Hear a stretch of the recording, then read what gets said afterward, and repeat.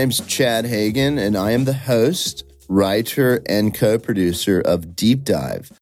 These next few episodes are called The Myth of California, and we've organized them in a way that we're able to talk to a number of experts about a number of abnormalities, facts, and issues that have made up the myth of California. I firmly believe that there's two American dreams in America. There's the American dream, and then there's the California version of the American dream.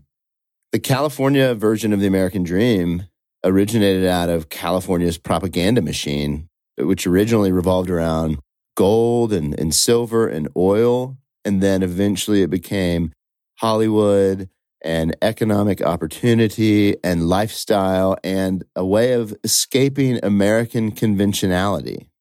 On this episode, we have Dan Makris. Dan Makris is a marijuana entrepreneur. He's been in the CBD and THC, legal CBD and legal THC world for at least a decade, if not more. I've known Dan Makris for 25 years. He's a great friend. And he's also a straight shooter and an ethical business guy. I'm really excited to have him on, and I hope you enjoy the episode. Thanks for listening.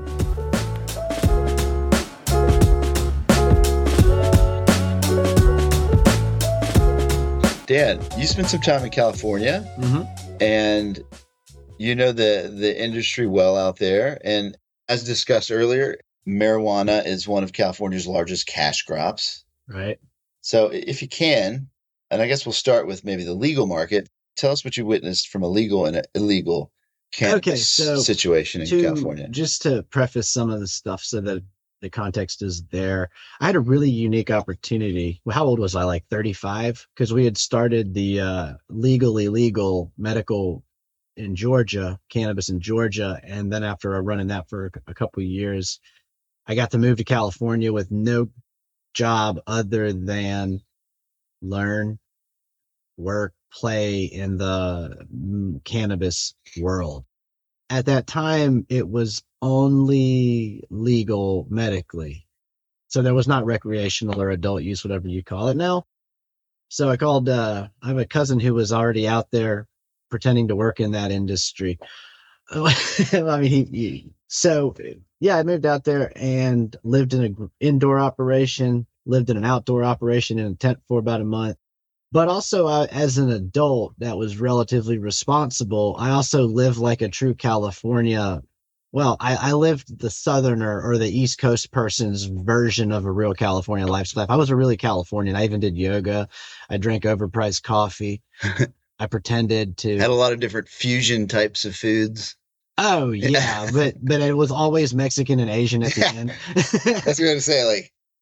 Mexican and Asian fusion. Yeah. So like really like it was fun though. No. So it was fun. So, I got there and started off, and the first thing we did was went up into the mountains down in, we stayed at a national park. Like we had a campsite. And you were in North California, right? Yeah, this was in Northern California. I lived in Sacramento for like 4 months, and then I lived in a little city called Auburn, California for like 5 or 6 months. I was there for almost a year in total. But that first month we were in, I think we were in Humboldt. I think we were in Southern Humboldt or Northern Mendocino. It was over at like the Lost Coast, like where they filmed the Ewoks or the Jurassic Park or something, Fern Canyon or something. Super cool. And at that point I was working on an outdoor grow that these Mexican guys ran, and it was big. And they had like 20 of them, and each of them were maxed out at like 999 plants. So they were big operations. So they would harvest 3,000 pounds per season. Greenhouse or outdoor? This is straight up outdoor. Okay, well. It was like a real operation. I mean, they had, like I said, about a dozen or so. And then I also had a little indoor 250 plant indoor grow that I worked. And then we learned how to do bubble wax or ice wax rather than bubble hash. And I sold all the products in the dispensaries. Could you explain what bubble hash is? Yeah. Bubble hash or ice wax or water hash. It's like it's a solventless. You remember it. Remember we used to set it was like the beige powder. We would take the plants that we'd trim them, take all the trimming, and while it was still green, we would freeze it to try to preserve the terpenes and keep them really good. And like it still smelled like fresh green weed. And then we would take this. We had a little washing machine. Well, it was actually a bubble hash maker, but it was effectively a washing machine with the thing took out in like a series of bags with filters. You load the hash into it with ice water and dry ice so it's cold. So you freeze up the little trichome so they don't get sticky. You wash it so they all like fall off of the leaf, and then you filter it. And then it smells and tastes like pure. And it's like, it's And not then you have different forms of it. It's like different colors, and it's just rolled out as a wax, and that's why you call it wax. And yeah, it's like solventless and obviously it's very popular now. Concentrate. Whenever I'm in Colorado, it's one of the main things. It's the strongest, most natural thing. There's stuff that's stronger, like the diamonds are stronger, the the extracts from hydrocarbons are more pure. It's like 90+% THC. This stuff maybe tops out at like 65%, but you're not using any chemicals to get it other than ice water. So it's like the cleanest, strongest. Cool. No, I just wanted to jump over that so you can I can ramble, so give a deep dive on what it is. Does it take some science to make that? It takes some manufacturing know-how, right? Yeah, so I just wanted to kind of tricks. Highlight that. Back then, this was 2014. So back then, if you could keep your hash blonde, the dispensaries, instead of paying like $6 a gram, they would pay like $12 or $15 a gram. And none of these dipshits knew. If you want to talk about like the shortcomings of a Californian, I don't know if lazy is the right word, but they're sitting there. You have 40 million of them, right? Pot's legal, and none of them can figure out how to keep their hash from turning brown or black. And I'm out there for like not the same as the winemakers. No, not yet. Maybe the first generation of winemakers where they're like sour mash. Yeah, they're mixing corn with it. It took me about like a 30-minute Google investigation to figure out what causes your hash to go dark versus blonde, and it was dumb.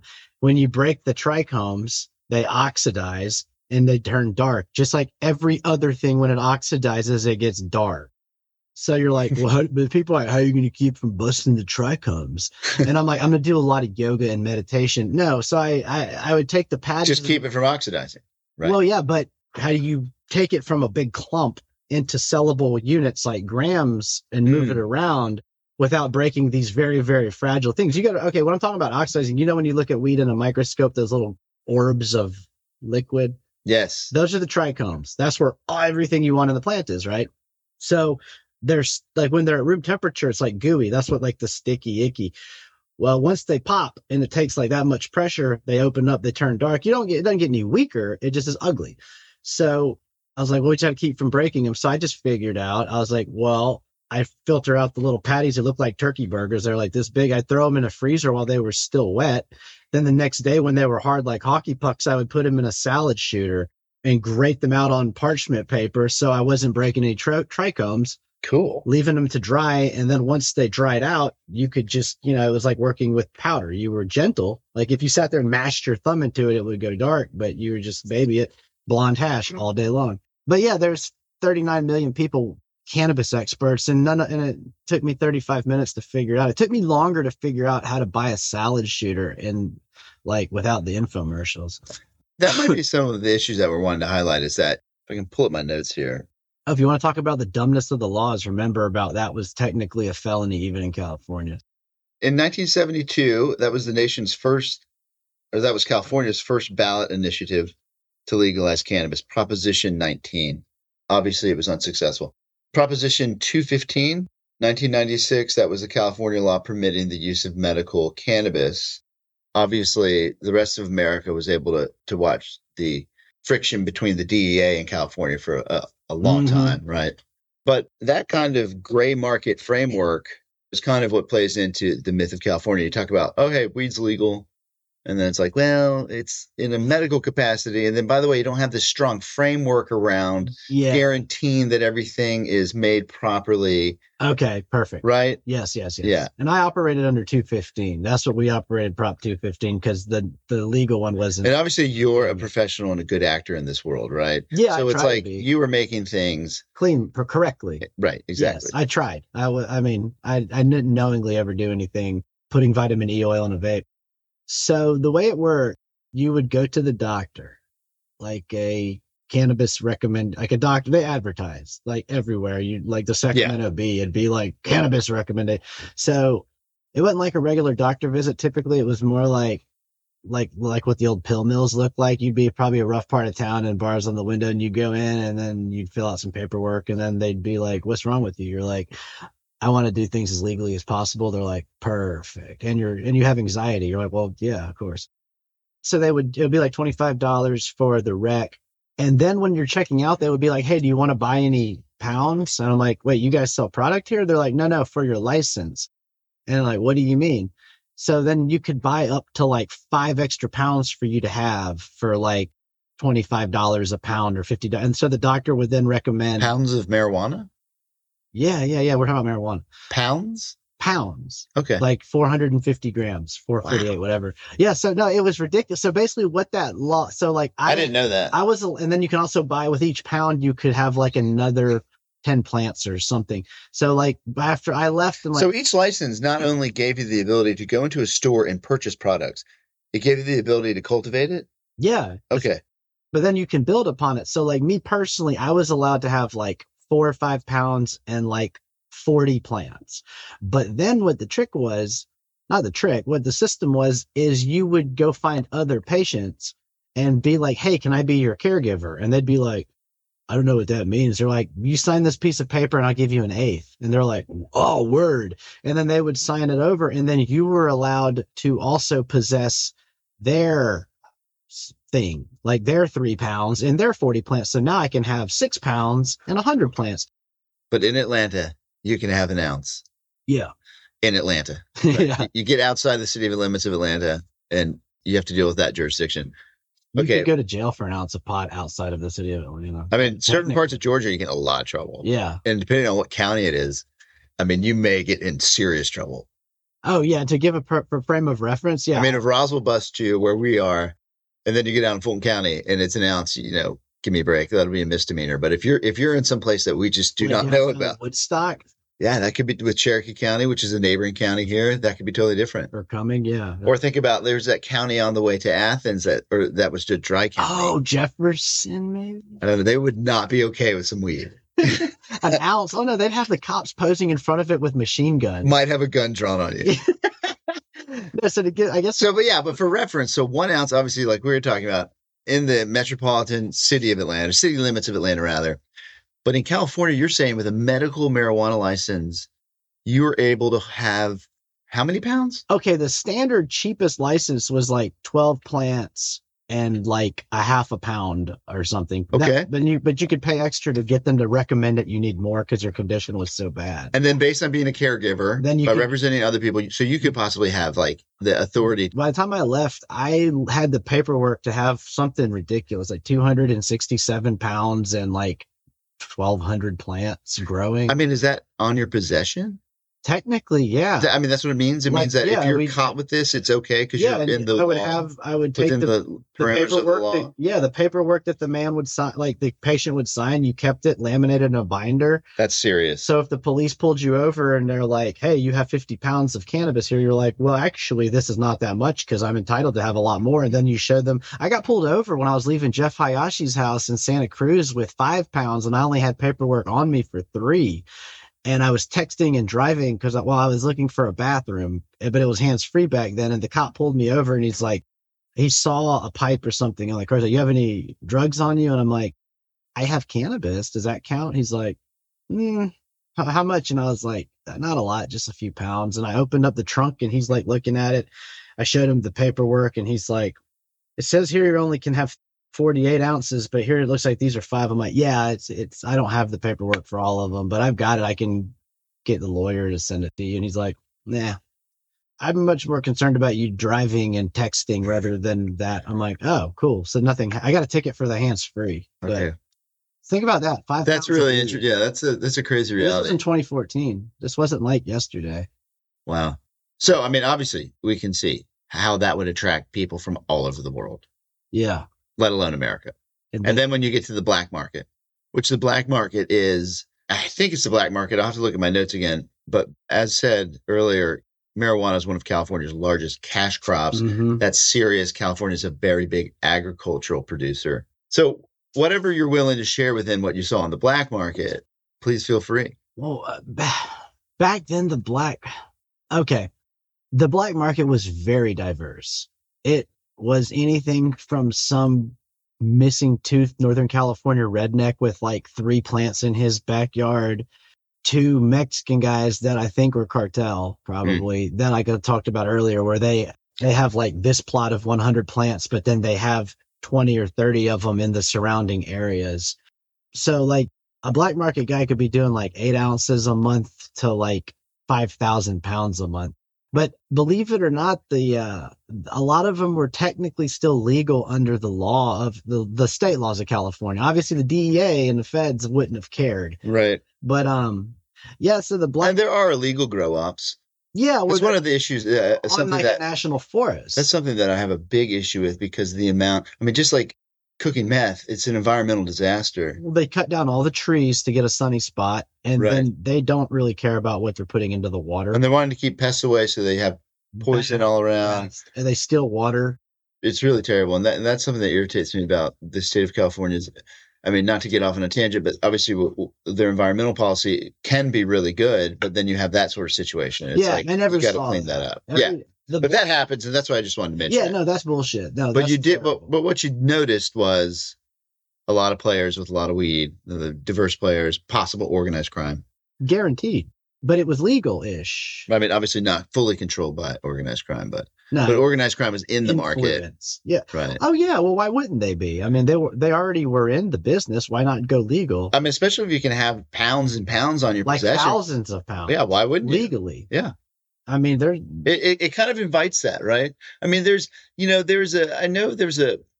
forgot the specifics, but there was a murder in one part of California, Humboldt, California, actually, or that area. And the cops basically said, this is not just a county in America. This is a county that is on the world stage, and you have organized crime coming here to produce weed and drugs in this county. So we just can't pinpoint who killed those people. Right? Humboldt County is weird. They were just like, this is not just some Podunk County. Like, the world is coming here. If you're going, this is a drug producing area. If you're going up north on the 5, you pass through like Rio, California, where it's like almost unpaved roads and meth people. Then all of a sudden you cross over into meth people. Well, dude, they have a huge like Oroville and I do remember City. Obviously California. And I mean, there's drug problems all over. Anarchy was based on California. Yeah. Like the normal part, not the part we all dream about. No, so you're going on 5 and it's like all shitty. And then you cross into Humboldt County and it's like the interstate turns into the Audubon. There's like 12 layers of perfectly black, smooth asphalt and big fancy decorative street lights on the interstate. Oh, wow. Oh, yeah, because of all the money. But then when you go into town, everything is weird. Like you'll go to the Home Depot and you'll walk in and there's just pallets of like nitrile gloves, Fisker trimming shears, food saver bags. Nobody talks to each other. Everybody's in small little cliques and everybody looks at each other weird, like side-eyed. You know what I'm talking about? Like this one. Yeah. No, everybody's suspecting everybody else. I mean, it's what you're saying is it's a weird vibe for sure. Dude, it's so uncomfortable. And it's that mix, if not complete black market vibe, right? Where you're like, uh-oh. Yeah, it's like, you remember... Is this guy my competitor? Is this, can I trust this person? Or is he going to rob me? Yeah. Or, yeah, it's really weird. Like, and people, they also are like, hey, don't go wander around the woods by yourself. Don't so I've heard that. I've heard that from multiple people. Like, when you're in these areas of NorCal, it's like, do not... No, don't go hiking. Right. You're going to stumble upon something, they're going to kill you. They could. Yeah. And they have like, I don't know about which is very traps. You know how you hear about them taking like rattlesnakes and cutting off their rattles and then tying them to a tree? Like, I don't know if I believe that. That's kind of but yeah, no. When I was younger, I used to hear that about Jamaica, and I don't know how true that was. It was right when we were traveling age, right? Like 15, 16, 17. They're like, now if you go to Jamaica for some reason, don't go in the mountains looking around for weed. You're going to stumble upon someone and they're going to cut you up with a machete, right? And it's like, okay. I think that's just more about Jamaica. Yeah, I mean, like going to Haiti. Who knows? I mean, the Caribbean obviously is a whole other place, but that was, you always heard that was and I love the Caribbean, but you always heard that was, weed was grown there, right? And so that was the only experience I had hearing a story like that as an East Coaster. But when you talk about NorCal or I guess maybe the whole state of California, and these illegal grow ops run by bad dudes. It's a legitimate situation. Well, yeah, and I don't even want to know if you want to call them bad dudes. I mean, that means go to Texas and go hang around some man's cows and see how long it takes before it gets weird. They're protecting their livelihood. True. I mean, you make a really good point there, and I'm glad you said that because, in America, if you own the property, do you really own it unless you can keep people off of it? Right. Yeah. I mean, so I guess the situation is it's California, because of this Proposition 215, just opened up the entire state to the world coming in to get in the marijuana industry. Yeah, totally. Yeah. Because it was so unrestricted. You could make it whatever you wanted it to be, whether it's like just a little homegrown for you and your family, your friends, to like, the other thing we didn't get into is of all the big grows and big harvests and like big quantities of cannabis that I saw, I don't remember hardly any of it staying in California. Like they would be like, it'd be like a Ryder truck and they'd be loading up. I mean, I'm not going to say any names, but they were loading up 1,000 pounds. I'm like, where are you going to take all this? They're like, New York. So it was going to New York, to Atlanta, to Chicago. And I'm sure everybody knows that already. But I really would be curious to know like how much of the cannabis produced in California stays in California. I heard statistics back then that like 80% of it like didn't even stay home. That would be an interesting statistic to see. And the exports of the domestic exports. And it even gets into places like Colorado and stuff who have like an impenetrable seed to sale system. Right. I was just thinking about how uncool California or Colorado's legitimate, or, Colorado, what am I saying? It's just so locked in. It's so uncool that you're like, you know what? I'm glad you guys do it this way because you totally have it buttoned up, but at the same time, I would never invest and get involved in that. Oh no, it's like they took something that should have been very, very cool and made it so uncool. Like they should have been like Puritans. Yeah, I mean, obviously we're talking about California here. I love Colorado to death. I don't know. I mean, at the same time, if you go to Denver, you're just like, okay, we got some heavy drug users in this downtown. I was there this last summer before I went up to Breckenridge, and I was like, my goodness, there's like everyone's just using heroin. Walking, you're like, it's really sad. Yeah, so there's zombies over here. Yeah, I mean, that's a whole nother thing. Obviously I'm for marijuana decriminalization and having a legal framework around it, but Colorado is a whole nother level. That's the seed to sale. You're like, all right, fine. What's an interesting... And there's got to be a happy in between, right? Because California is just way too freewheeling. And now you've got recreational legalized. Well, that's going to bring us to what I was getting ready to say about like California is on paper now kind of strict-ish as Colorado. But the biggest thing that I saw from the black market guys, the dumb ones were excited about legalization. I was like, you guys don't realize it's going to hurt you, because then all of a sudden, once the state recognizes this and they expect to get taxes from you, Colorado, they're going to start bothering you. Like, no, they don't bother us. Because right now it's illegal. They're not entitled to anything of it. But when they're entitled to 30% of what you're making and you're not paying taxes, they're probably going to care a little more. And I don't know if that came true. But back to this point right here, you've been to Colorado. You go in there and you're like, oh, this looks good and smells good. Let me buy a quarter of the driest weed I've ever bought. And then they ring you up and it's like $148. And you're like, no, I just got a quarter. And yeah, it was like, oh, the quarter was 90, but then there's like 48% state tax. And that's like this cartridge here, $70 price tag, a little steep, but it was $94, $25. And that goes into like, people are like, they said that legalizing pot would eliminate the black market. You're like, well, it could have, but when you have 30% taxes, there's still margins to make. No, for sure. That's really interesting. That's the end of episode 1 with Dan Makris. Thanks for listening. We'll be back with episode 2 soon.